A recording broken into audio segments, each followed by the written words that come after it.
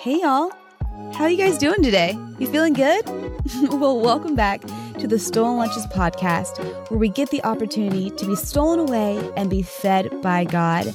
So with today's devotional, I want to play the song Win, Win, Win, Win, Win, but I don't have legal rights to, so play it in your head while we go ahead and get into today's devotional.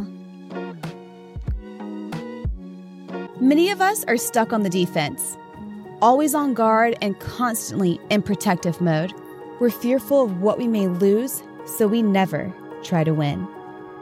Now, there are seasons when we must defensively be covered by the armor of God.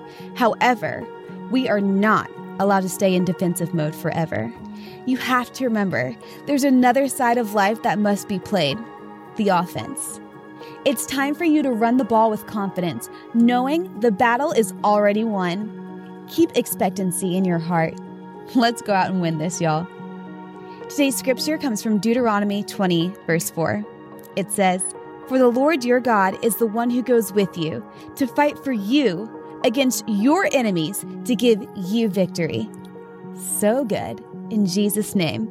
Now that you've heard the word, let's go out and be doers today. Love you guys.